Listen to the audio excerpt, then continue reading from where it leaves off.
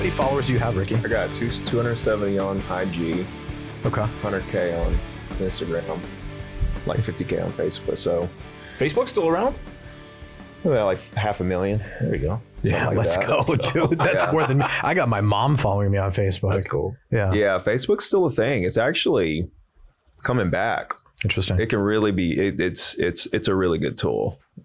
What I've heard about Facebook is that your videos, like the clipped up 15-second, right, little snippets from your podcast, they can get presented into a group on Facebook and get a few million views. I've had videos on Facebook, like little clips, do like 20 million views. Yeah. Jeez, Yeah. It still goes viral on Facebook. Well, that shareability on it is different, right? So like on IG, when you share it, you're just like DMing, maybe putting it on your story. Right. Uh-huh. But on Facebook, it's in your feed. Right. Where now all your friends see it, and it just when you share on Facebook, it's way more of a possibility of a viral moment than when you share on, I mean, you can't even share on YouTube. Like you just get a link and I mean, you can't do anything on YouTube, and IG is just like DMing or stories. So, the shareability on Facebook, it's a real thing. Like each platform, you just got to like hack and figure out how to, what that hack is to go viral on each. It's different for each platform. And do you have like a social media department that's managing this for you? You're looking at it. Like that's what I do. Oh, wow. Still? Yeah. To this day? Yeah. Wow. I post all my stuff. I answer all my DMs. I do. How do you manage the whole thing? Because that sounds like a real job. That sounds like multiple jobs, actually. I write all my emails. I do the whole thing. That's basically what I do. That's your job. You've given yourself a job. Yeah, basically. Basically, but it's not really a job. Like, it's like when I was closing 100 deals a year, as a single real estate agent, I didn't have a buyer's agent, a listing agent. I had an assistant handling the paperwork. But I'm doing all the deals, showing the properties, going to the closings, listing appointments, all that stuff. And people are like, holy shit. I'm like, it's 2 deals a week. They hear 100 deals a year. I'm like, it's 2 deals a week. Can you handle 2 deals a week? Yeah. And they're like, well, now you put it like that. It's the same thing with this. I mean, it seems like a lot, but I think the way that I'm programmed, I can handle a lot of stuff. I don't very rarely will you see me like stressed out or something or worried or something like that. My wife is like, I can't believe it, because like all the stuff that I've got going on, and it's always like I'm walking around with no worry in the world because I'm not worried about nothing. You know what I'm saying? Like there's nothing like back before, I was in a financial position. Like I don't have to do any of this. Like I can call it a day and chill. I can retire right now. I'll disappear from the internet world altogether if I wanted to. But I'd still keep doing it just because I love doing it. Yeah. Yeah. And anyway, like all the stuff that I have going on, like to be worried is like to worry about paying your bills. That's a place to stress and be worried. We're way past that. Like now it's just fun. Like if I miss a post or something one day, cause I wanted to post, multiple times a day, or I missed that. I could care less. Yeah. These people know who I am, and they'll get another post tomorrow. And I don't know. Well, how'd you get to that point? I mean, I followed you for a couple of years. You weren't always like where you are now. Like you were still doing transactions. Are you still a buyer? And like where I'm going to be in 10 years is like, I'm nowhere compared to that right now. Where, you know what I'm saying? For me, I'm still that little teenage guy in Alabama roofing houses with his dad. Yeah. So you started in construction as well? Well, my dad owned a roofing business. Just reminds me of this guy that I just met, Pace Morby. I know Pace. Do you know? Okay. Yeah. We share a mutual friend, Dan Fleischman, and we were at his ranch a couple weeks ago.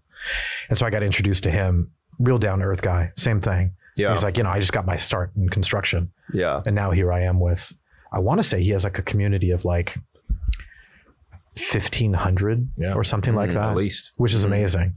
So if we can we roll back time and let's start at the origin story of Ricky? Yeah. What do you want to know? Everything. Yeah. I mean, let's start out with, okay, I was Why'd you get into real estate? Well, I mean, like when I was about 10, I was like, I'm going to be great at something, make tons of money, and then turn around and help people. Okay. I had that premonition when I was like 10. But why? I mean, I don't know why. There's just parents, environment. Well, see, my mom, hey, she owned a hair salon. And she was a worker there, right? She owned it and was a worker there, right? She's cutting hair and she owns the place and has several other people, working there. My dad owned a roofing business, but he was on the roof laying shingles. It's like both my parents owned businesses, but they were actually blue collar workers. They were entrepreneurs and blue collar workers all in one. Right. And my dad was like the hard worker. And my mom was more like the big dreamer. And so like the big dreamer, like big dreamers, they kind of slide through life and they have these big dreams and they come up with these big ideas. And their whole thing is one of these big ideas is going to take me to the moon.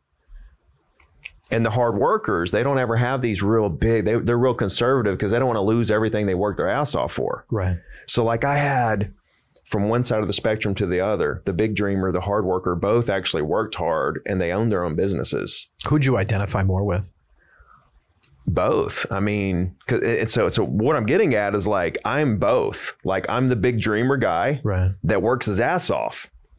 And so like, there's a, like I do all my own posts and stuff like that. Like, dude, my big like influencer friends, they can't understand that. They're like, you answer your DMs.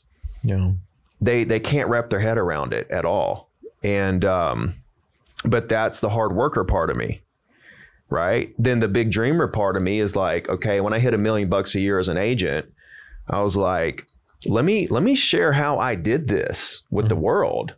Okay. That's the big dreamer side of me. Let me write a book. Right. Let me become known. Let me become a public figure. Let me start speaking. Let me start doing social media. Let me see if I can actually crack the code on this, building your personal brand and building a multi-million-dollar business out of this. That's the big dreamer side of me. Right. But then behind that big dream, I'm willing to put in that work.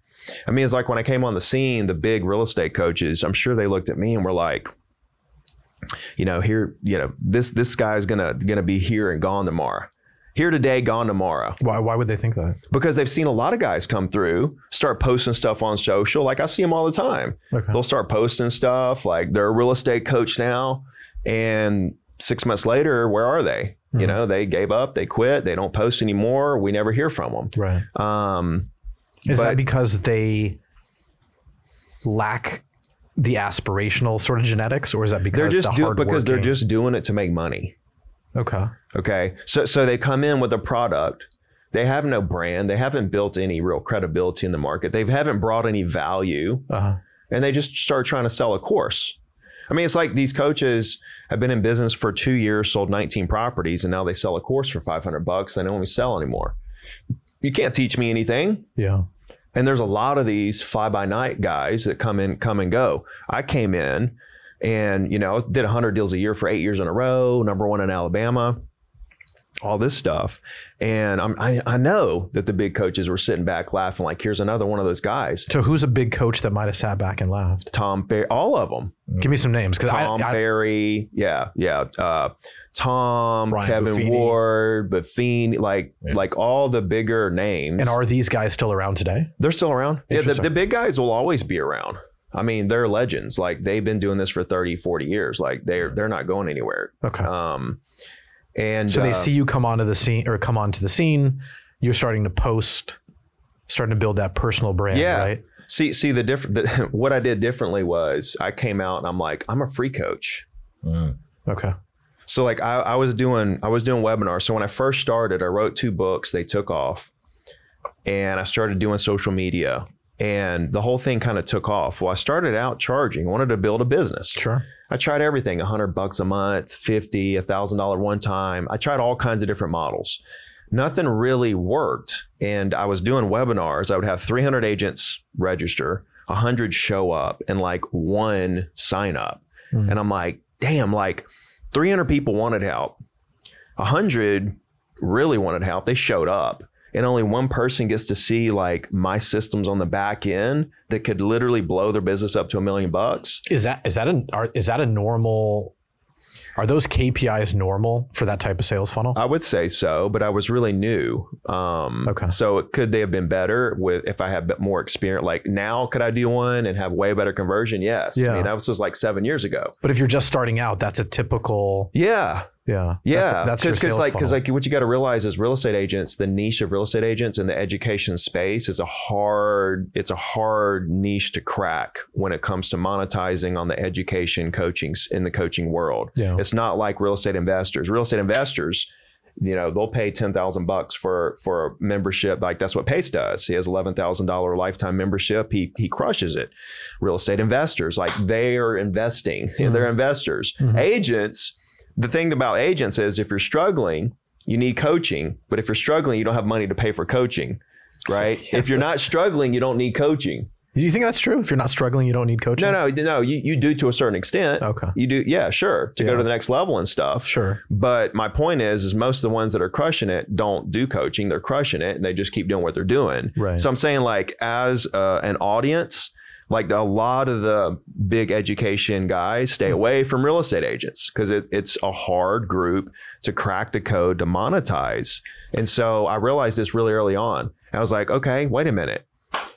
Instead of one person getting what I have to offer, which is very unique and special, I want all 300 agents to see what I'm doing in here. You know what? Yeah. I'm screwed trying to get them to pay me up front. Right. I'm going to give this away for free and see where this goes. Because if I give it away for free, now all 300 in that scenario get to see what I'm doing on the inside. And now they love me forever. Right. And now I'm building a relationship with these people. And it all hit me. Like one thing that opened me up to it was Gary Vee, the way that he... Interesting. Yeah. Like I started watching him and the way that he puts it all together and paints the picture, of giving it away for free to build brand. Right. I mean, that was a game changer for me. I was like, okay, if I do this, my following is going to grow. My subscribers are going to grow. And you had that realization, or you saw Gary Vee preaching give away value? It was the same. It was at the same time. It was like I was leaning that way, and then the more I listened to him, it validated that what I was thinking was right. It took me a long time, bro, because I had 200 agents paying me. I was making like $10K a month. Uh-huh. I have a meeting with the 200 agents and say, guys, I'm going to start giving away everything that you guys are paying for. Right. I'm going to start giving it away for free, and guess what? I'm going to make it better. I'm going to give it away for free to everybody in the world. And I thought they were all going to be mad, or at least some of them were going to be mad, but they all cheered me on because I gave them so much more value than what they paid me. And they saw the vision. I was like, here's why I'm doing it. I want to change the world, right? My goal was to reduce the failure rate in the real estate industry. So what is the failure rate? 90%. 90% of agents come into the business and fail after a couple of years. Right. Because the reason is because. So who benefits from that? The National Association of Realtors? Who benefits from what? From their failure. Yeah. There's somebody. Nobody benefits from them being a failure. You don't think right. So? They're only here for a year. Like the class to get your license. I mean, all the little fees.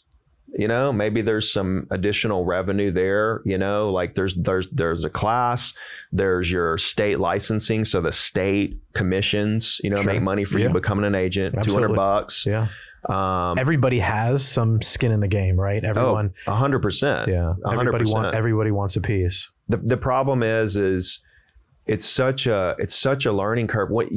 Everybody has the wrong expectations coming in. Okay, they come in as an agent. As an agent, yeah. They think they have the expectations that they're just going to crush it, and they will crush it. But it takes a couple years to like really build the foundation and get the momentum going. So give me like the 60-second elevator pitch. Like if you were going to take your curriculum and boil it down into like 2 sentences, I want to become a real estate agent. Why? Why do you want to why do you want to become a real estate agent, right? Until I know why you're trying to do it. I want to be rich. I think that's what people think. That's what people think. Like we interviewed Mikey G Mikey G owns a large restaurant consulting group across the U.S. And he was saying that some of his most successful cocktail waitresses, right, when they've kind of expired in that space, the natural transition is to sell real estate. And you're like, okay, well, they've sold to high-end clientele, high margin products. So it's a natural progression for them to move into real estate. Yeah. So if I'm I'm a female real estate agent, aspiring real estate agent, I'm getting into it because I've been accustomed to a certain lifestyle, right? I set my own hours. Yeah. I work when I want.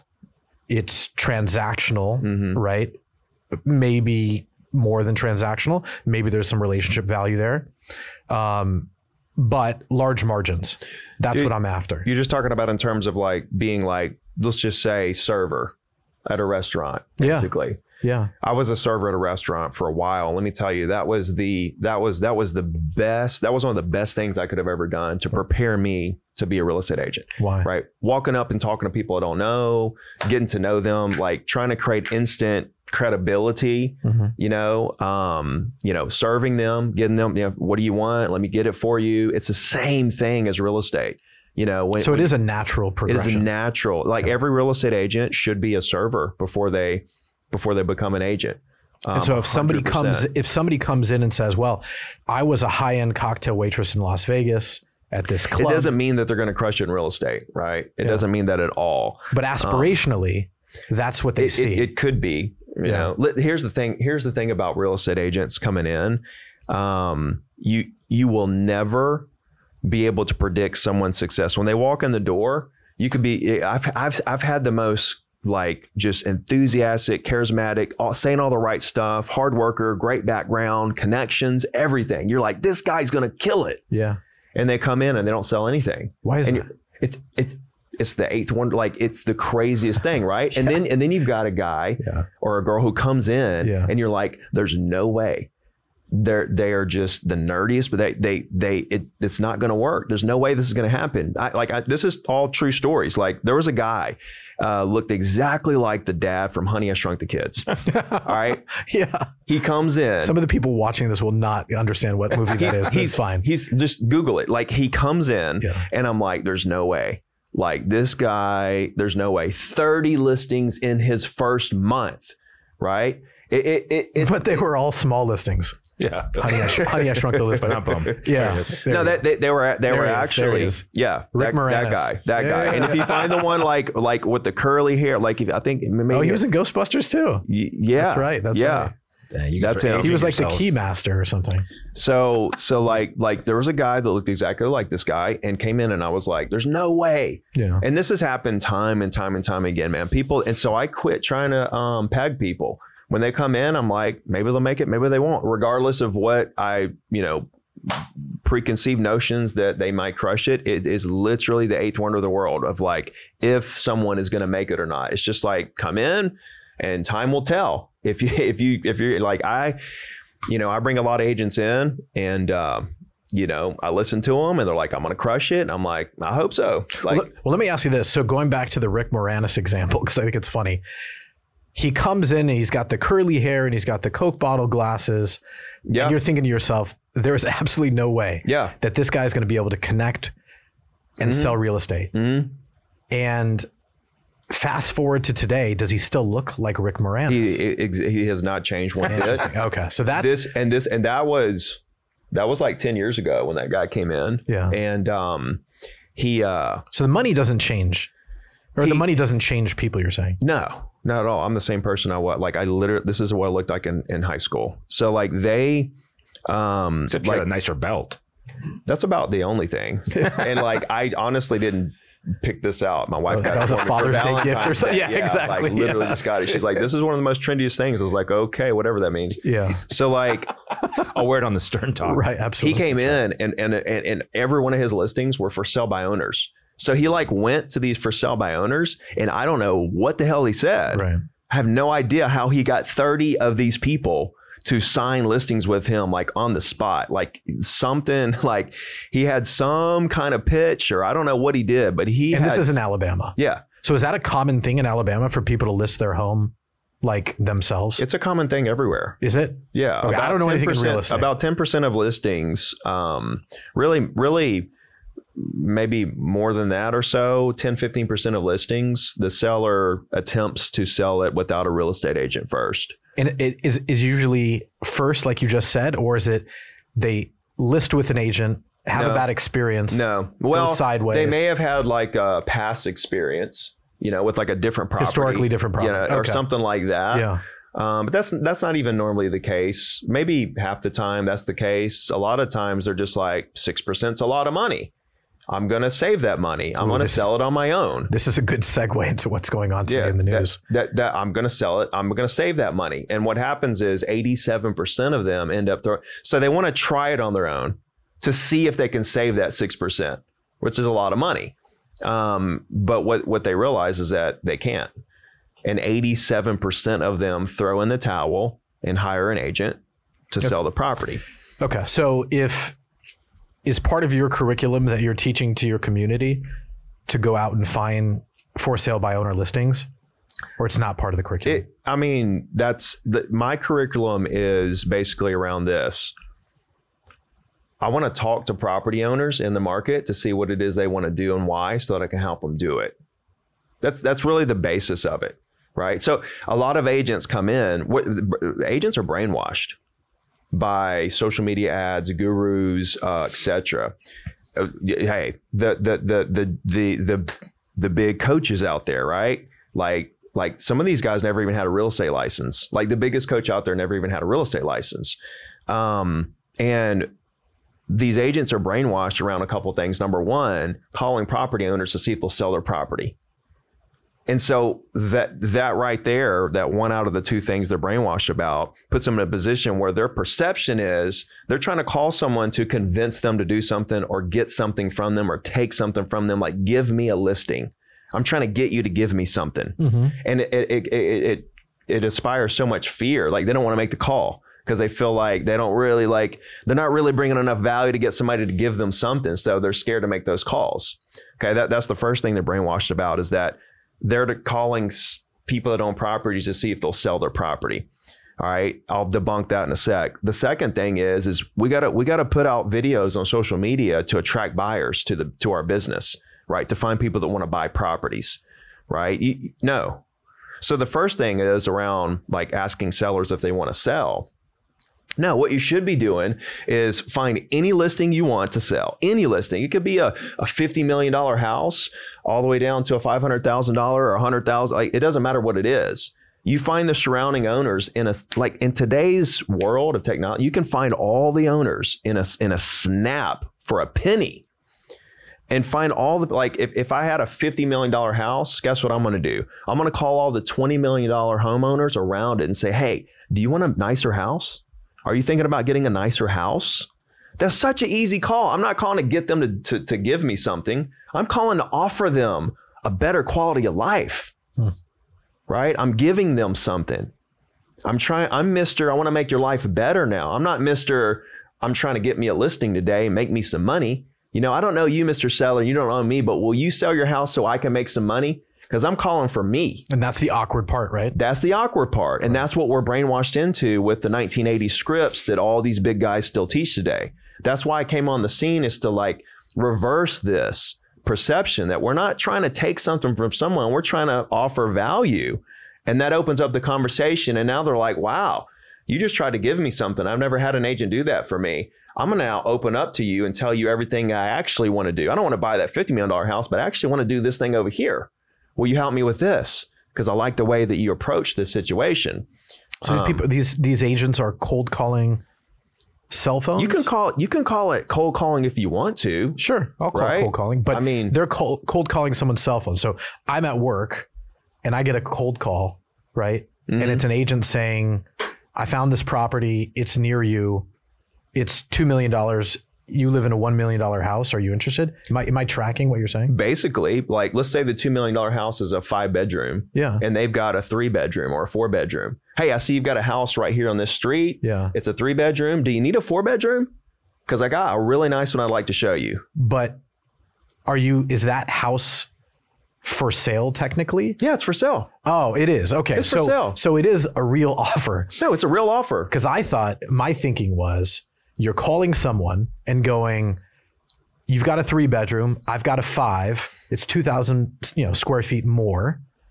And then going back to that bigger home and saying, I've got a buyer if you're interested in selling. Double dipping, yeah. Yeah. could. Okay. You So could. like an off-market type opportunity. Yeah. All day long. Yeah. This is how commercial real estate agents work, by the way.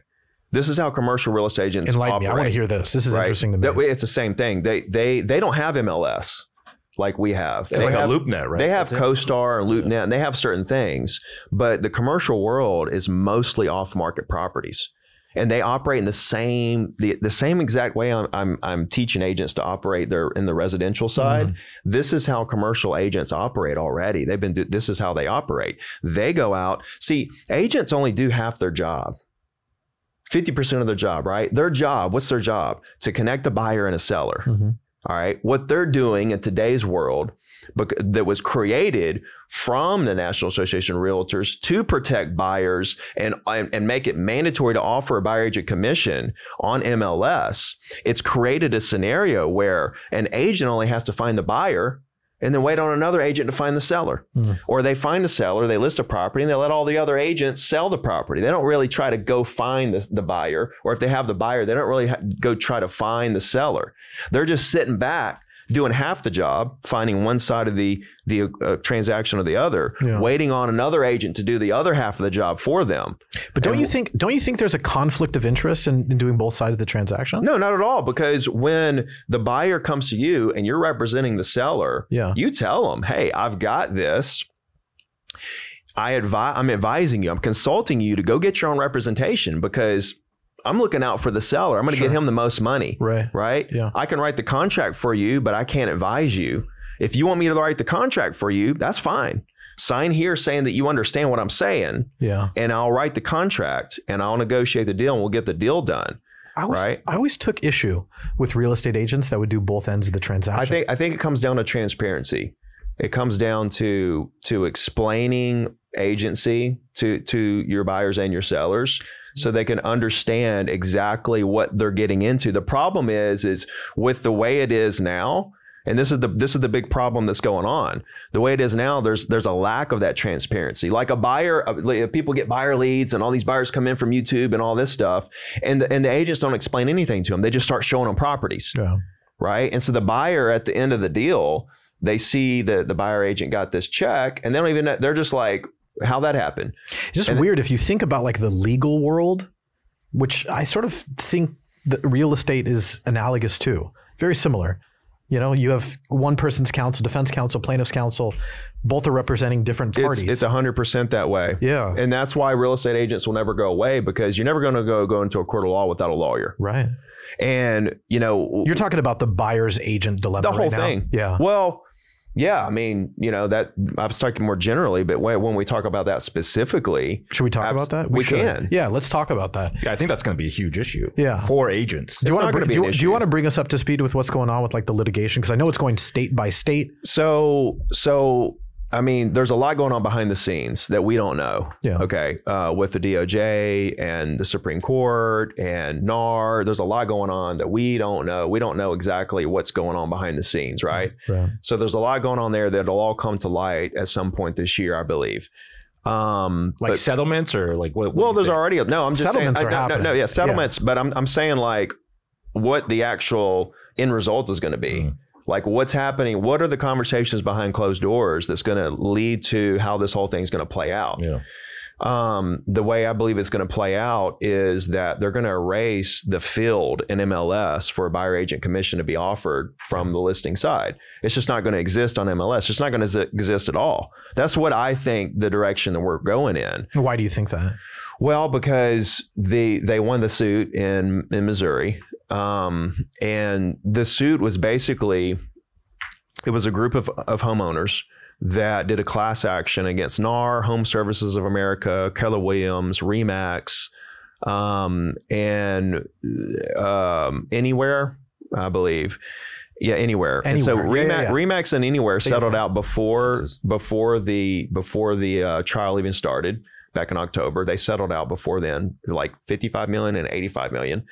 And then Home Services of America, KW, and NAR went through with the trial, which was a 2-week trial, and they lost. And the whole basis of it was that the plaintiffs claimed that the defendants colluded to inflate commissions, which that's kind of crazy to say, because there was no like collusion, because there was no emails going back and forth. There was no evidence that they spoke to each other, communicated like, hey, let's keep it at this commission rate or whatever.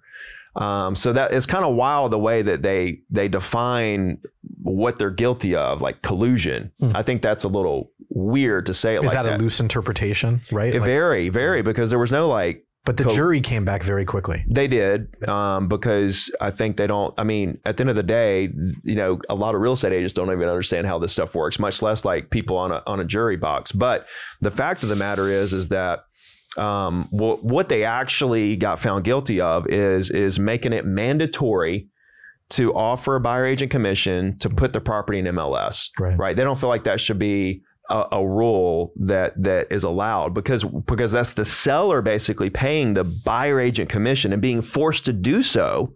Right? They're forcing them to do so with the clear cooperation policy rule that NAR has in place. They're forced. They have been up to this point forcing them to do that. And this is the way I look at it. The Sherman antitrust law that supposedly has been broken due to this, in my mind, the way you look at it on paper, it was broken, right? They did break that law. This was the antitrust situation problem. But why was this rule put into place? It was put in place because 40 years ago, when it wasn't in place, buyers were getting screwed left and right because they didn't have representation.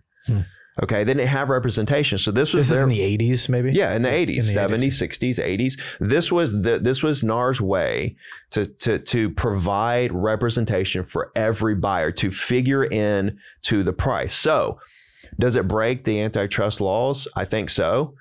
But it's a catch-22 because it was better for the public. Like, it protected buyers. But it also made home buying more expensive than maybe it needed to be. Okay.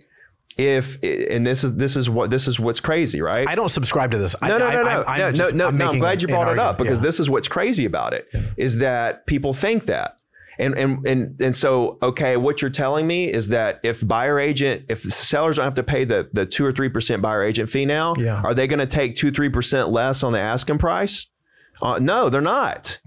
They're going to take as much as they can.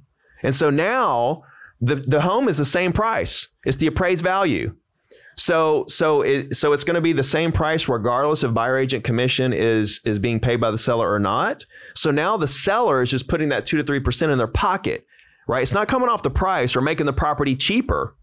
It's the same price now. Sellers aren't going to say, oh, okay, I'm not paying buyer agent commission, so I'm going to take 2% off the price now. But it's laden with more costs, what I mean. So if you have $1 million home, you've got to pay fees to a buyer's agent. Again, this is not my perspective. And that's part of the thing too, is like if the seller's paying the buyer agent, okay, because that's the way it looks on paper. Sure. Okay. Then, it's like, oh, I'm paying the agent that's negotiating against me. Because on paper, per the HUD statement, it shows that the seller's paying the total, and out of that, the listing agent and the buyer agent. So on paper, it's showing, this is another discrepancy. It's showing that the seller's paying the buyer agent. All right. But at the same time, the agreed on listing agreement basically said, hey, I'm going to pay you, listing agent, 6%. If you find the buyer, you get the 6%. If another agent finds the buyer, you can split that with the buyer agent. Mm-hmm. So in essence, the listing agent's paying the buyer agent, because the listing agent is doing the job for, say, 5%, right? If they find the buyer, they get all 5%. But is there, like, again, I don't have a position on this. I'm not in real estate. The life of a buyer's agent seems pretty easy. You go on whatever is the MLS and you look at, you run these filters and you looking for a house for someone. All right, it fits these. You don't even do that. No. The buyer tells you what they want to see. They see it on Redfin link. They see it on Zillow. Yeah. So what the fuck does a buyer's agent do? Show properties, negotiate the deal, and make the deal go really smooth. There's a lot of intricate details to a transaction. Yeah. you've got Why don't I just work with a seller's agent? Directly. Because they're looking after the seller. Yeah. You need your own representation. Think so? To make sure that the terms in the contract are at least a little bit in your favor and that you're protected at all. I kind of feel like, and this is coming from a Southern California sort of higher end real estate experience that I have. For me, when I'm looking to buy a piece of property, residential, I just go to the seller's agent and I go, listen, you can double end the deal, right? This is what I'll pay. Mm-hmm. And then it either works or it doesn't. Would you do that in court with a lawyer? Yeah, but there's more than just a price. but see, Gotcha. there's more than just a price for a contract. There's all the other terms with the inspections and the Southern California. I just don't care. When you're looking at higher end properties, I'm not really worried about. Listen, inspection wise, California has termites. But you have experience buying and selling properties. Well, I've experienced. Not as an agent or as a lawyer. What my point is some buyers can go out there and do it on their own. Yeah. And some sellers can do it on their own. Yeah. Everyone has a choice to go get an agent or not. Yeah. They don't have to use an agent. So but 90% of people use a real estate agent. Absolutely. And it's their choice. Why do 90% of people use a real estate agent? Well, you don't have to convince me. No, I'm not convincing you. I'm just making a point. I do use a real estate agent. I just use the seller's agent. Right. So I'm still doing exactly what they're looking after the seller. If you had a buyer agent, you might have got a better deal and better terms. See, I never feel like it's going to get me a better deal. This is my experience. I'm just saying it could have. Yeah. And it doesn't cost you anymore because you told him he could double end it. Yeah. So the buyer agent fee is already in the deal. I've just never found a lot of value. This is my experience. I've just never found a lot of value with the buyer's agent. It just seems like, dude, I find an $8 million property on Redfin and it says, this is who it's listed by. Right. And I send them a text message. Hey, I'm interested. Double end the deal. Right. I don't see a tremendous amount of value on the buyer's agent side of things. I see your point about law, that everybody should have their own representation. The contract's at least 20 pages in California. For a real estate. Are you reading through that? No. Some No. is. On a residential home? Listen, you 20 pages minimum. You think the buyer's agent is reading through that? You better. You think so? He knows it. Yeah. He's read it many times. Okay. All right. So it's like the refrigerator doesn't convey. He's like, gotcha. Here's the thing. Yeah. You can slide by with that, right? Until you get screwed one time. Yeah. And you're like, okay, now I get it. Okay. You might have done a couple deals and it went great or whatever, and you were happy and stuff. And then there'll come that deal where you did get screwed, and you'll be like, okay. See, what'll happen when all this comes into play is, since we're so used to the way it is, and buyers and sellers are so used to the way it is right now, I think buyers will initially say, oh, I have to pay my own commission now? I'll just go right to the listing agent. I can do this on my own. Yeah. And I think we'll have about 80% of buyers who go represent themselves. All right. But over time, I think that'll reverse to 80% of buyers will actually pay for representation. Maybe it takes 3, 4, 5, 6, 7, 8, 9 years to get there for that complete reversal. Mm-hmm. But I think that's the direction it'll go in, because in the beginning, 80% are going to go there and say, I'm going to represent myself. They're going to run all these problems. And there may be more problems on smaller deals than $8 million homes. Right. Okay. For, with people that are more wealthy, that whatever, when people are actually barely scraping up down payments and buying a $500,000 home and stuff like that. Yeah. That's a little different scenario than somebody buying a $10 million house who is worth $50 million. Okay. Well, I don't like losing money either. Right. I'm going to be upset if something is not included in a contract. Right. And I was not informed, right, by a seller's agent. There's a cottage industry, right, in California that's starting up, which is lawyers who will write a letter, right? Can you talk about this? The lawyers now are representing buyers, basically. Yeah. Right. They'll review. It's a little cheaper. It works out. Yeah. Is that in Alabama too? You can hire a lawyer to do that. Yeah. Because in California, this is like a little cottage industry. I'll tell you what's going to happen, honestly. There's going to be so many little startups that pop up out of this that represent buyers for a flat fee. Right. Like they'll charge $3,000 or $5,000 or $10,000, depending on whatever the deal is, whatever. They'll charge something really small and say, we're going to represent you. We're going to make sure this is what it needs to be. We're going to show homes. We're going to do all the stuff. Yeah. That's what's going to happen, is there's going to be these flat fee buyer broker companies that pop up. So should these buyer agents pivot to that? Like I have agents right now who are worried about this whole thing. Yeah, I don't think they can negotiate their own commission. On the real estate agent side, the thing is that right now when a buyer comes to us, we just go show them property for free. Yeah. When this changes, that will change. Whereas when a buyer comes to us, we're not just going to go show them property and not explain anything to them. We're going to sit down and say, okay, what is it that you want to do? How can I help you? Okay, great. This is what you want. This is why you want to do it. Here's how it works. I represent you. This is exclusive. Here's the contract. Here's my retainer fee to get started. Sounds like a lawyer.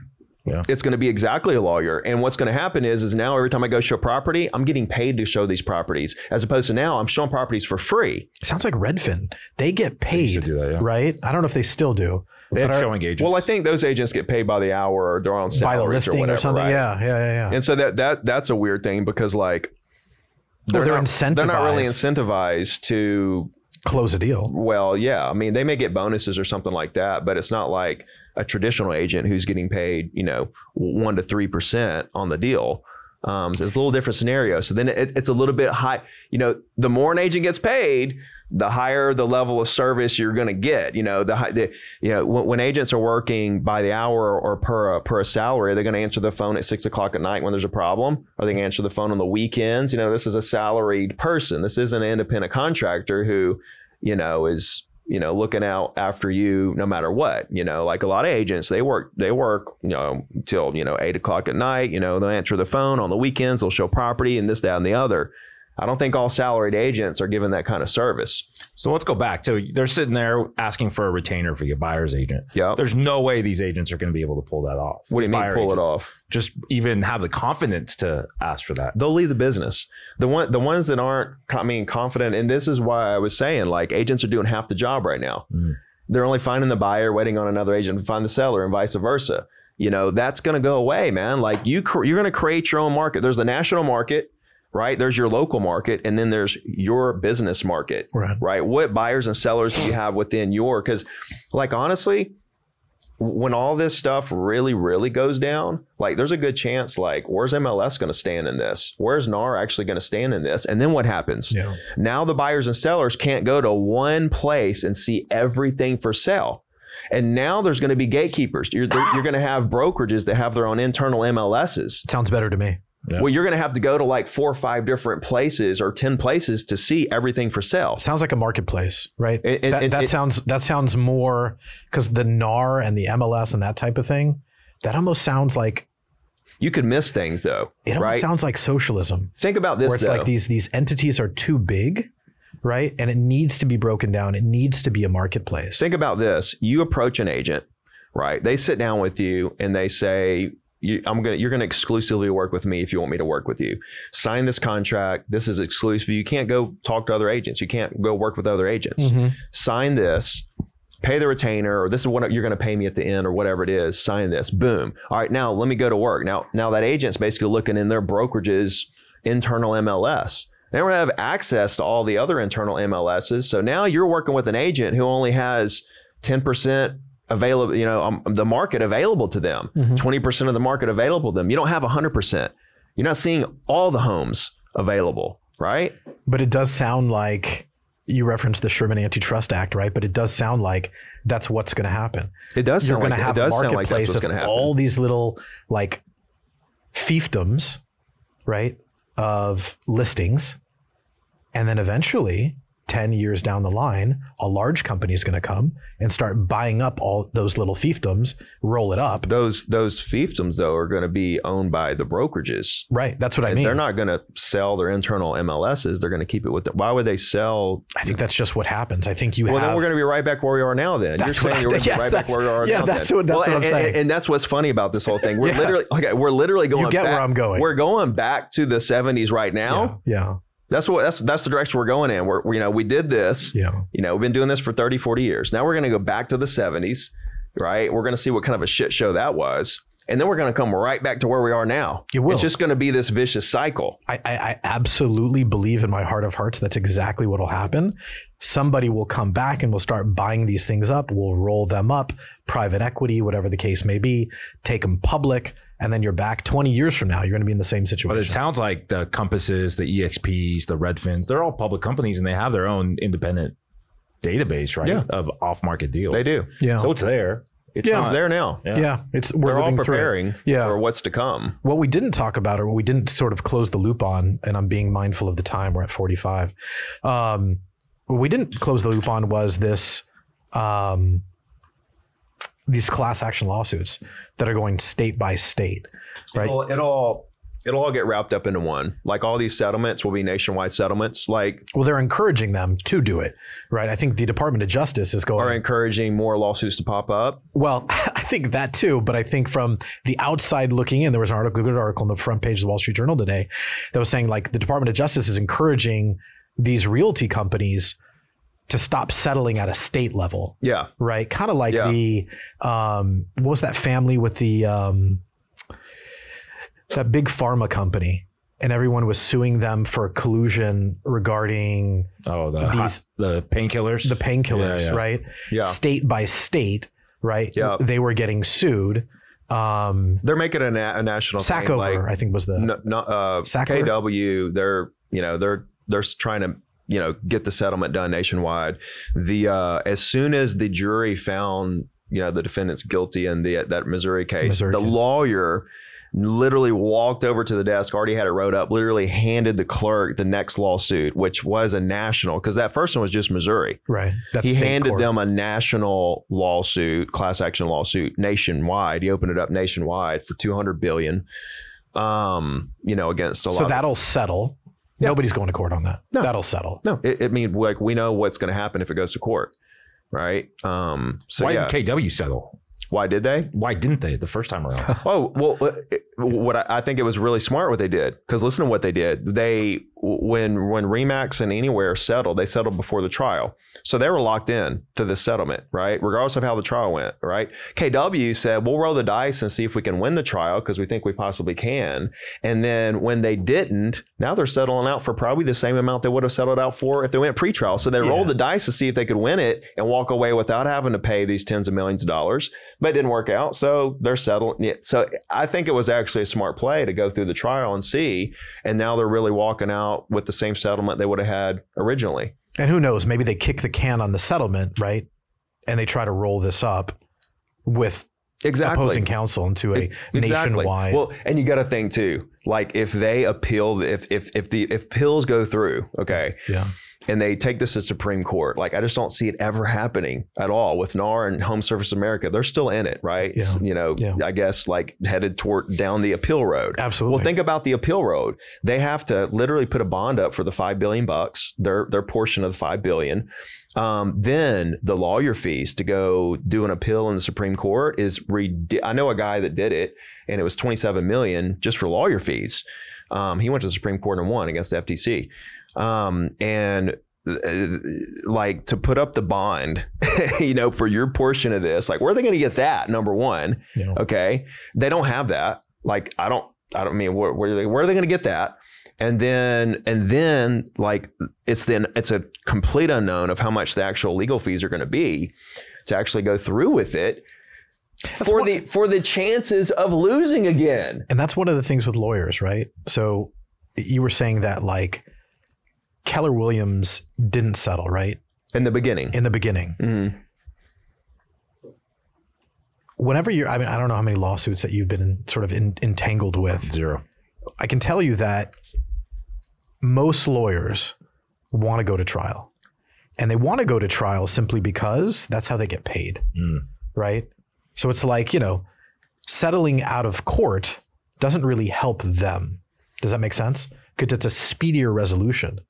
The ongoing conflict, one, it feeds the ego of the attorneys, but two, it feeds their firm. They probably want to go there. Also, this is a huge case. Well, they run the risk of losing though too when they go to trial, right? Sure. The settlement's That's like, also, okay, 40 million, I get whatever, 35%, okay, right? I mean, think about that. Remax did 55 mil, Anywhere did 83.5 mil, and now KW. I think it was 40 mil, I want to say. Okay. You can fact check me on that. So think about that. 55, 8, what's that? And then like you're talking about like 150, 160 mil. And then like you're taking home 30, 40. I don't know what the lawyers are taking home on that. Yeah. You can assume it's a lot, 30, 40%. Home run. Yeah. Right. And all the individual like class participants are getting dick.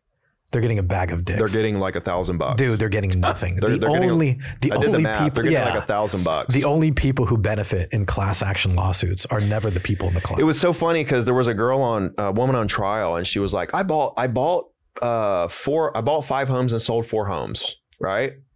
And I'm doing this for my children who are becoming to the age that they're going to start buying. All right. She's a part of the class? Yeah, she's part of the class action lawsuit. She was on trial. Yeah. And so my original thought was, okay, you bought 5 houses and sold 4. So you got representation without coming out of your pocket on 5 deals, and you paid commission on 4. So you're ahead right now. Okay, number one. It's an interesting way to look at it. You're ahead, number one. Number two, you're doing this for your kids. So for what? Because you're like, they're about to be coming in their age where they're going to start buying homes and they've got families and stuff. So you want them to pay out of their pocket for representation, or if they can't pay or don't want to pay, you want them to go directly to the seller's agent. Like, you may have a unique situation, right? Where you go to the listing agent and everything works out beautifully. It doesn't happen like that every time. And that listing agent is looking out for the seller. If they can get you for another $100,000 on an $8 million home, they're going to 100%. Yeah. And like, you're like, well, I'll pay this. And if you'll take it, then great. Well, and again, my position is that I do that because I want to win. No, I understand. But but a buyer agent, like if you had representation, they might say, no, don't come in that high. You need to start out at this. Right. I think that works. And I'll argue with you on this point. I think your argument works in a real estate market where there's inventory. But in today's market, specifically in California, I know you're from Alabama, but you have reach beyond Alabama. In California, there is no negotiating for a piece of real estate. Markets come and go, man. This is temporary. It'll swing. It's been like this in California for 4 years. Absolutely. Yeah. 4 years is nothing though, man. Like I've been doing this for 22 years. I've seen it go back and forth. So you're speaking from your professional experience, but when you're trying to purchase a home in an area where it's a seller's market, right? The seller's like, hey, I'll sell it to you for this. If you don't want it, I'll sell it to this other guy. He wants it. Okay, bingo. Yeah. So I just want to win. I get that. Yeah. I understand. Okay. I'm speaking more in general terms as well. Like she's talking about her kids are going to become like, what's that in 7 years? 10 years, whatever. Like she's like, I'm doing this for generations to come. My grandkids, when they start buying homes, right? I'm doing this for the better good. Yeah. It's like, you're going to make them pay more because you made the point. You didn't make it, but you mentioned, and this is like a consistent, like, in the general public that this is inflating home prices. Well, what about when the seller doesn't come down just because there's not a buyer agent involved? Okay. They sell it for the same price. And now the buyer, if they want representation, they got to pay on top of that now. Right. So the situation they're going towards inflates home prices. Not the current situation. The current situation is keeping the cost of home ownership down and giving you representation, versus the alternative is now you got to pay even more to have representation. You got to pay more than what you were going to pay the same price for the house either way. And now you're going to pay for the buyer agent fee on top of it if you want representation. If not, then you don't have it and you're going to deal with somebody who's looking out for the seller. Yeah. It's not good. And in that world, it inflates home prices. Yeah, so I can see it. What do buyer agents do now? Do they join the EXPs? Do they join the Redfins? No, it doesn't matter what the brokerage that they're at doesn't matter whatsoever. Their next move is to continue connecting buyers and sellers. If I'm an agent, I don't want to be a buyer's agent. It doesn't matter what the environment is, right? It doesn't matter what the environment of the market is, interest rates, supply, inventory. None of that matters. Okay. Closings happen every day. There's not a day in your life there wasn't a truckload of closings that happened in your market ever. 9/11, 2008, pandemic, .com crash, the scariest moments in our economic history, real estate closings happening by the truckloads. Even the lowest point, more than any agent can handle ever, right? There's always an unlimited amount of business for every single agent, period. End of story. And so it doesn't matter what the market conditions are, A, and it doesn't matter what brokers they're at, B, and it doesn't matter if we take buyer agent commission out of the, make it to where it's not figured into the deal at all, C. None of that matters. What matters is that we're building our brand, talking to people in the market to see what it is they want to do real estate wise, why they want to do it, and help them put together a plan to do it and represent them at the level that they want. That's it. Well, let's circle back because I'm. How much time do we have, by the way? We have another 40 minutes. Albert should be here soon. We're at 54. Yeah. We got time. Go. You have a few more minutes? Okay. Because I'm curious killed about the Celsius. He's good. Yeah. Now he's fired up. I'm ready. He's fired up now. Let's fucking go, dude. He came in all quiet. Now he's fired up. Yeah.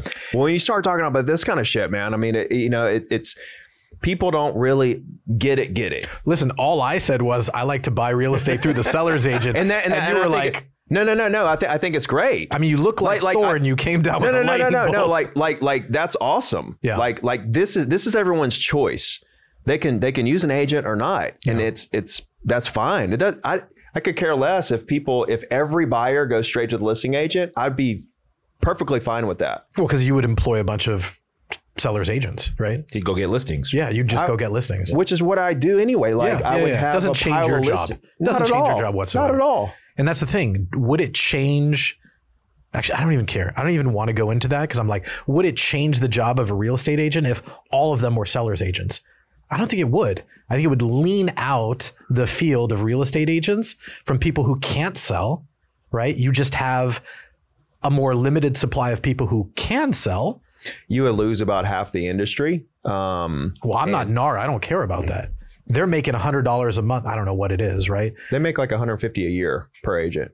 150. That sounds like a pretty good gig. How many real estate agents are there in America? Like there was 1.6 million that were members of NAR. Yeah, as of like I think it's down to like 1.55 or something like that right now. Yeah. So they make now that's members of NAR, right? So there's another about million or so. Yeah. That are real estate that aren't members of NAR. So it's about 2.5. Something like that. I don't know the exact number because those ones that aren't members of NAR, where's the data? But like, there's a good like 2.5 million agents in the country, and a lot of agents. This is what the Wall Street Journal article also touched upon today, which was NAR, because obviously the article is about the lawsuits, but then as you read further into it, right, the writer or editor was saying that a lot of these realty companies are leaving NAR, and so they're like, some are like. We're fired up. We're leaving it. It's fucking bullshit. What the fuck are we paying them That's for? What's interesting is that, and this is where NAR does have the stranglehold on a lot of these agents, is because like Redfin and Remax and Anywhere and all these KW said, okay, we're not making it mandatory that you have to be a member of NAR anymore. Well, that's fine for the markets where you don't have to be a member of NAR to get access to MLS. But there are markets where you have to be a member of NAR to get access to your local MLS. That seems and the contracts. That seems like collusion. That seems like that's what I'm saying. Like that's a place crazy. Where now. So there's a lot of things that the industry's not happy with NAR about. Yeah. Right. Things like this.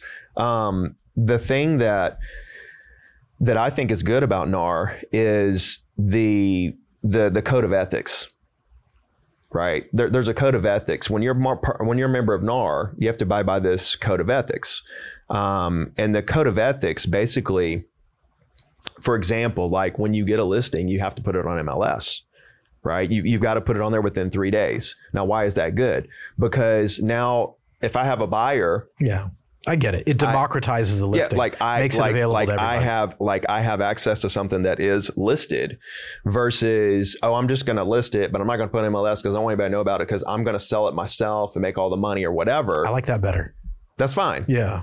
I think it's bullshit that there could be like a trade you like it better from I don't know what standpoint, but the reason why I like this better is because when I have a client, like if that's a property that my client would have loved, right, then I want them to know about it and get into it. Versus the alternative is with no code of ethics, then that property doesn't exist in my world or my buyer's world. And now we have to settle for something that is not as great as the listing over here, right? So it's just a scenario. But it's like,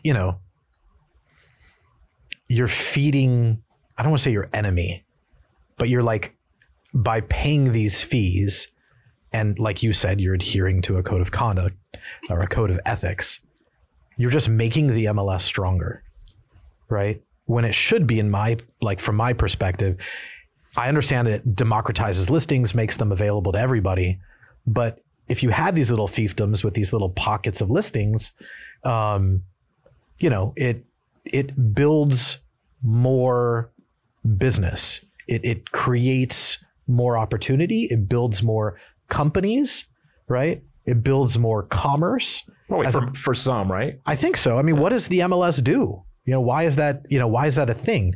In commercial real estate, you have LoopNet and you have CoStar, and you have all these other companies, right? That this is what they do. But kind of like in residential real estate, you kind of just have this one behemoth. Yeah. Which does seem, you were talking about the Sherman antitrust. CoStar owns LoopNet.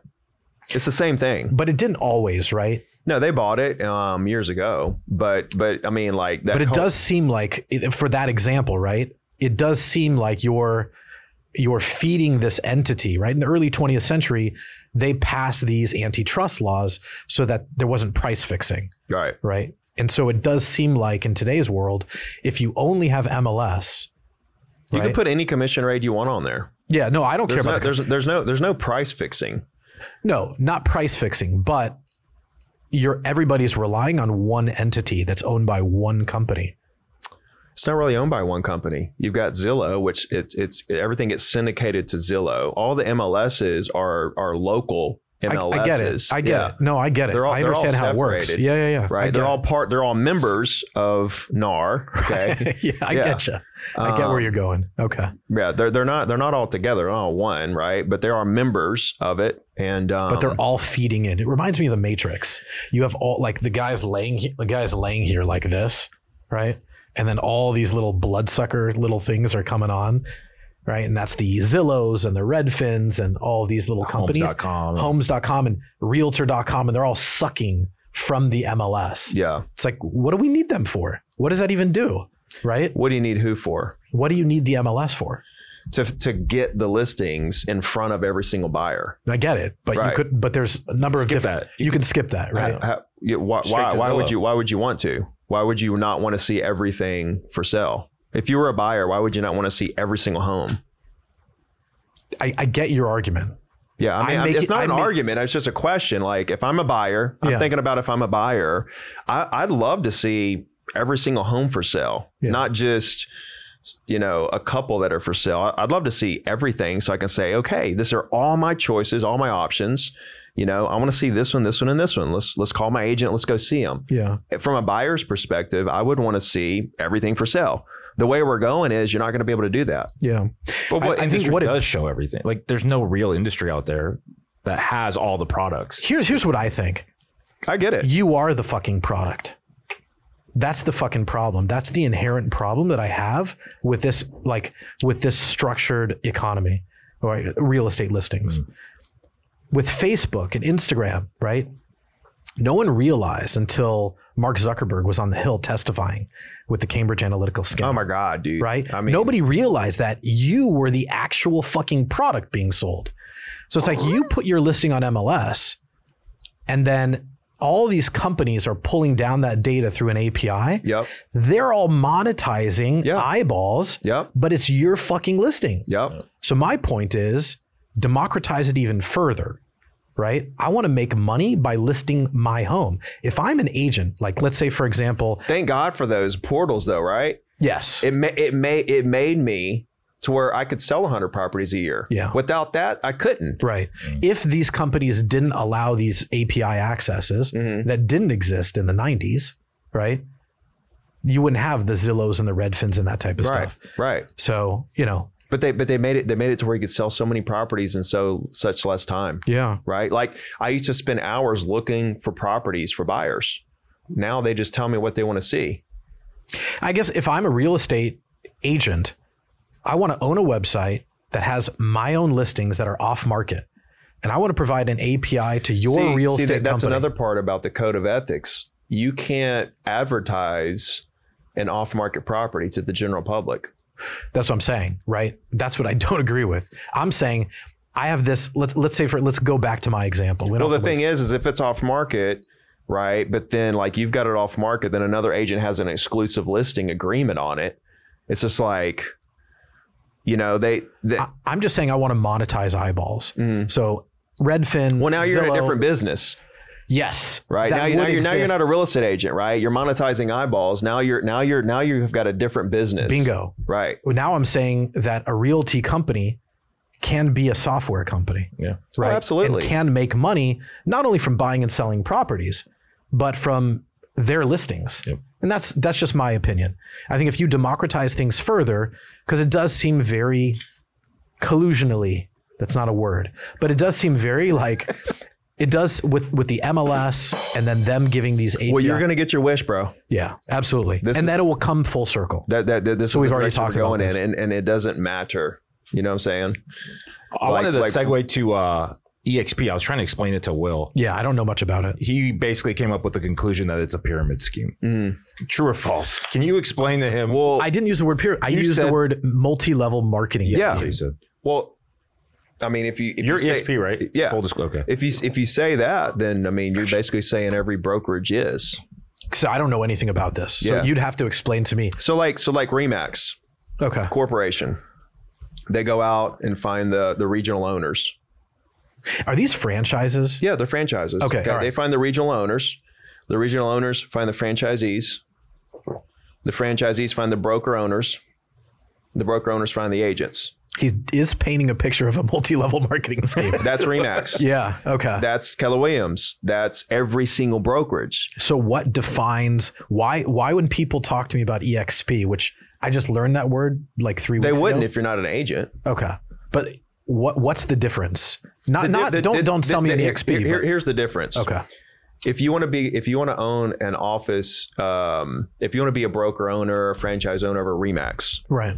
You go out and you give Remax a big franchise fee. How much is that? Tens of thousands, 30,000, whatever. Or you buy a franchise or a location from an existing Remax broker owner, right? And this is just to fly the flag. Yeah, you're not getting anything.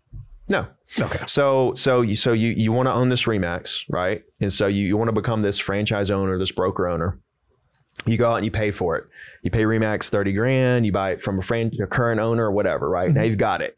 All right. Now you've got it and you've paid this money before you even get started. Then you have to get an office, mandatory. You have to get an office. Then once you get the office, you can recruit agents locally. You mean brick and mortar? Brick and mortar. Okay. Yeah. Right. You have to. It's mandatory. Sure. You go out and you recruit agents locally. All right. You bring them in and now you're liable for every agent. You have expenses per every agent. You have to deal with the paperwork, the compliance of the contracts, initials, and making sure all the contracts are just like they're supposed to be. You're getting audited by the state. You've got E&O insurance. You've got legal. You've got compliance. You've got payment processing. You have to handle all this. It's your responsibility. Yeah. Now I'm painting the picture. Okay. Now let me run through it so you completely understand it. You pay a big franchise fee. You get a brick and mortar. You recruit local agents, and now you're responsible for all of them legally. You have expenses, all that stuff. Just sounds like a business. It's an absolute nightmare because those broker responsibilities, you ain't getting paid for that. You don't make much money as a broker, but you're losing your mind on all the stuff that's involved with being a broker. Okay? Give me an example. What's something that is a huge expense that you don't want to be responsible? Well, you have the office number one that agents don't use. Okay. You've got E&O insurance. They're all working from home. Is that the point? Yeah. Yeah. You've got E&O insurance per every agent, right? That could run you whatever. It could run you Arizona anywhere from anywhere from 1,000 to 2,000 an agent or more, right? Per year. Yeah.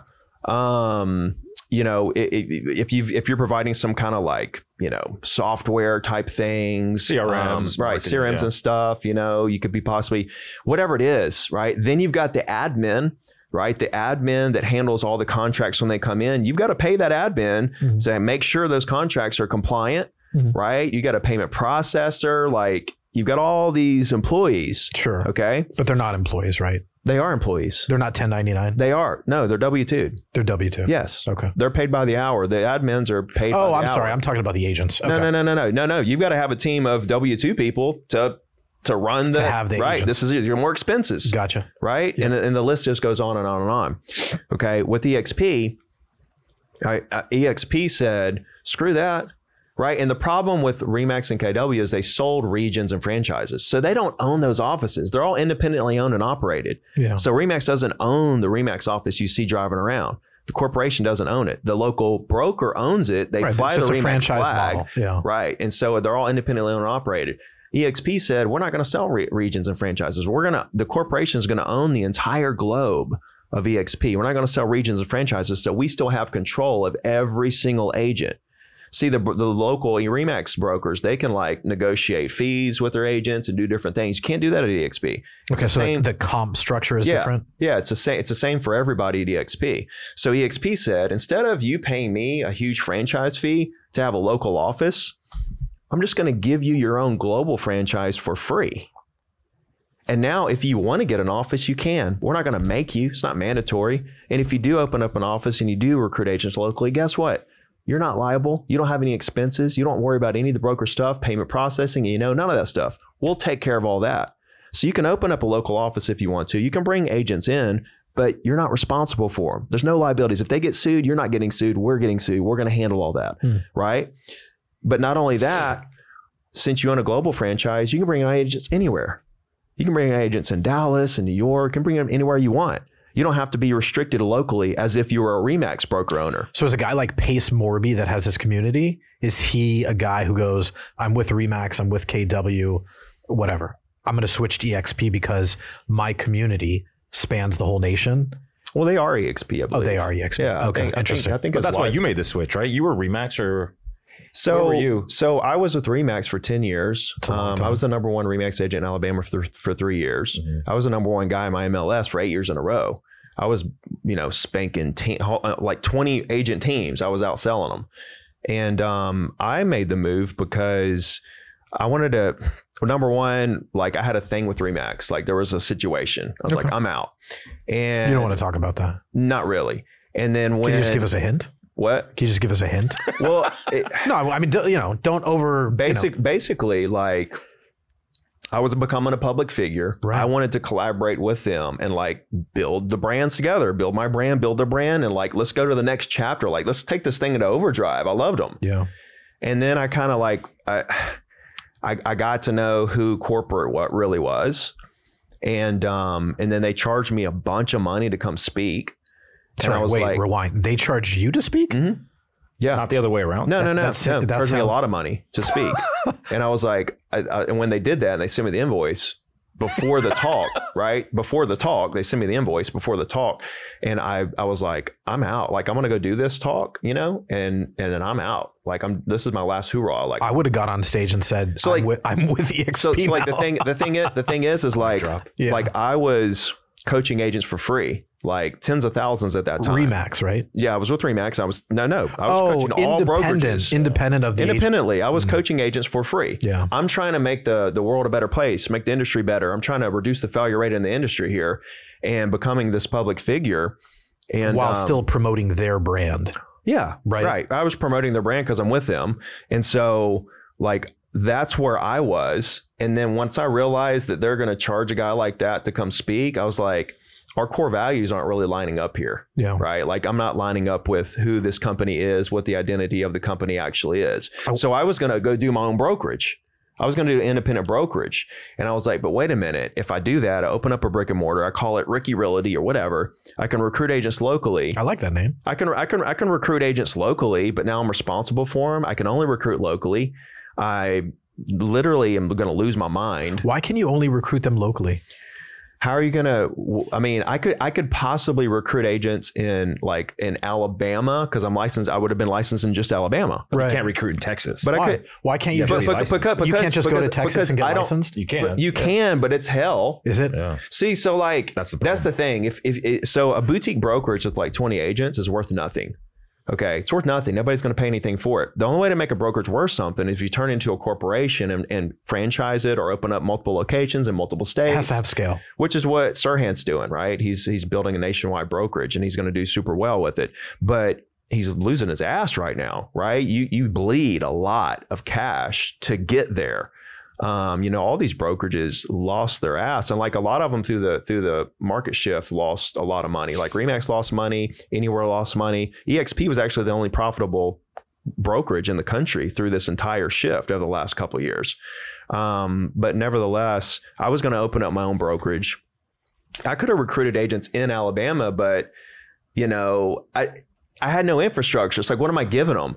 Right? I don't have any stuff. Like EXP has all the back end ready, right? Support, mentorship, training, CRM, software, brokers, legal compliance. Like I couldn't do all that for like there would have been, I would have maxed out at like 20, 30 agents. But Sirhan can.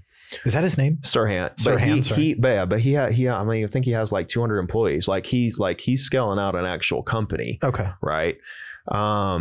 But for me, it was like, wait a minute, I can join EXP, still have a brick and mortar, still bring on agents locally, but I'm not responsible for them. And I can expand anywhere I want to today for nothing, no cost. I can expand in any market I want to for free today without any responsibilities, liabilities, expenses. But how does the difference in the structure because you were schooling me to the game, there's a difference between RE/MAX and EXP, and it has to do with this thing called downline, right? Yeah. Can you explain that? So basically, like with RE/MAX, only the corporation, the regional owners, like they're kind of at the top up there. The agents are down here. They're at the top of the pyramid, right? The triangle, let's call it. Right? Okay. They're at the top of the triangle, right? Yeah. The agents are at the bottom with zero chance. See, the first thing that EXP solved, the first problem, is they looked at the industry and they said, look at all these agents working their ass off to make these corporations rich. RE/MAX agents work their ass off. They're paying all these fees and splits to RE/MAX. They get nothing, right? They get nothing. But the corporation's worth $500 million, okay? Keller Williams, they're worth whatever. They're not publicly traded, so I don't know what they're worth. Let's say they're worth $1 billion, right? The agents didn't get anything. They're at the bottom working their asses off, paying fees and splits that go into a deep, dark hole. They never get anything out of it. EXP said, that's wrong.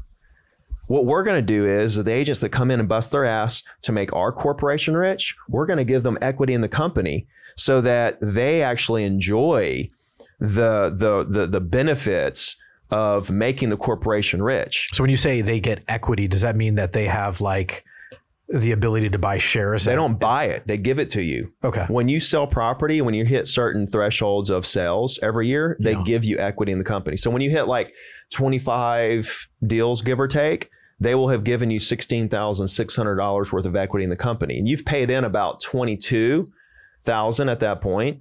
And then they have given you about $16,000, $17,000 worth of equity. Gotcha. And so you're building equity in this company, and now you feel appreciated because it's the difference in being a renter and an owner of a home. When you rent, you're paying money out the window. You get a place to live, but that's it, right? With the homeowner, you're paying money for the mortgage, but you're building equity. So at RE/MAX Keller Williams, you're paying fees and splits to just go into a deep, dark hole. Can you sell the stock immediately? You just have a place to hold your license, right? At EXP, you're paying the fees and splits just like you do when you're a renter over here at RE/MAX, but you're building equity just like a homeowner. There's a 3-year hold on it. Oh, okay. Yeah, that's a long time. That's a long time. It's not a long time. It literally, like 3 years goes by really fast, but that's how they hold you hostage though, right? That is how they hold. The thing is though, Google's very similar. Yeah. I mean, the thing is they're holding you hostage. It's like, no, they're actually want you to be committed to building the company. Like that, we want to give you shares and then you just can just split and just take the shares with you. No, we're giving them to you because you've committed to helping us build the company long term. I get you. The company's worth $2 billion, sure, right? Agents in the company own $1 billion of it. They own exactly half, and the company gave it to them for just selling real estate. But that's the model. That's the model. And it started out that way? Yeah, it started out that way. How old is it? How old is this company? Since 2009. Okay. That's a long time. Yeah, that's how. Yeah, since 2009. Oh, wow, yeah, they're in like 30 countries. I've got agents in South Africa, Australia, Canada, Mexico, Brazil. And you get a commission off of all those guys? That's amazing. I make money every time a deal closes in Australia. So does this work well? Like if you have a community, you can take a deep breath. There's, you know what I mean? You're not on the stand anymore. But I'm curious, right? Like you have a community, you provide education to that community. Does this dovetail really nicely? Because, right, with the advent of the internet, this message goes global, right? With how to sell and, you know, the curriculum on how to sell or how to help buyers agents, you know, things of that nature, right? Everything real estate sort of under that umbrella. So does it dovetail nicely the education that you provide with the EXP model? It does because like now I charge for coaching, right? So in December, after 7 years of free, I switched to $99 a month, and then I'm building out a luxury education platform to teach agents how to sell luxury. All right, now I'm interested. It's going to be more expensive than $99 a month. Yeah. But the thing with EXP is it allows me, and this was another great thing about it when I joined, I was like, wow, because at the time I was still free. Well, with EXP, and I still do this, when agents come in, I coach them for free. So I don't charge them anything, right? Does EXP feel similarly to how Remax felt, that you should pay to speak? Or do they feel that you're a better brand ambassador? The difference is that when you go to these conferences with EXP, when you hit certain thresholds and stuff, they give you equity just to show up. Instead of a speaking fee, you get equity for showing up. They're giving everybody that hits these thresholds. That's awesome, right? Yeah, they give everybody that hits these sales, thresholds. But so it's not like you're getting any more. No, I mean speaking fees. So like, for example, right? You went to one in Las Vegas, right?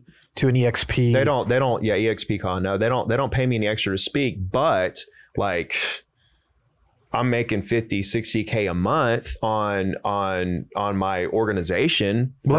So let me ask you this, because this is what I was curious about. Can people switch their alliances? So let's say I'm Ricky Carruth and I show up to speak in Las Vegas. Were you there at that event tail end of last year in Las Vegas? Yeah, the EXP con? Mm-hmm. Yeah, I spoke there. Okay. So I'm Ricky Carruth. I'm on stage and I'm telling people about the gospel of EXP. Not really the EXP. Like, they're already with the EXP. It's EXP con. Well, hold on. I'm there telling them how to sell real estate. Well, hold on. Let me finish my thought. So I'm on stage and I'm telling them about EXP and how much I love it, telling them about my coaching program, telling them about my future plans, et cetera, et cetera. What if I want to align myself with Ricky? I want to be an agent under Ricky. If you're already at the EXP and you've already picked your sponsor, you can't switch. You can't pick. No, and that's the thing about EXP. There's different groups, right? And you kind of pick the group you want to be aligned with. And you can't defect. There's no defecting. Yeah, you can't switch organizations. Once you pick that sponsor's locked in. You can't switch, right? But that's the cool thing is that I have a coaching program for $99 a month, right? Where I do a weekly call, etc. Where do they get that? Where can they access ZeroToDiamond.com. ZeroToDiamond.com. Can we put that on the So they're already with EXP, right? They can't join my organization. I can't really work with them one-on-one like I do people in my organization. But they can buy your coaching. But they can join the group coaching, which is a listing challenge. There's a full course.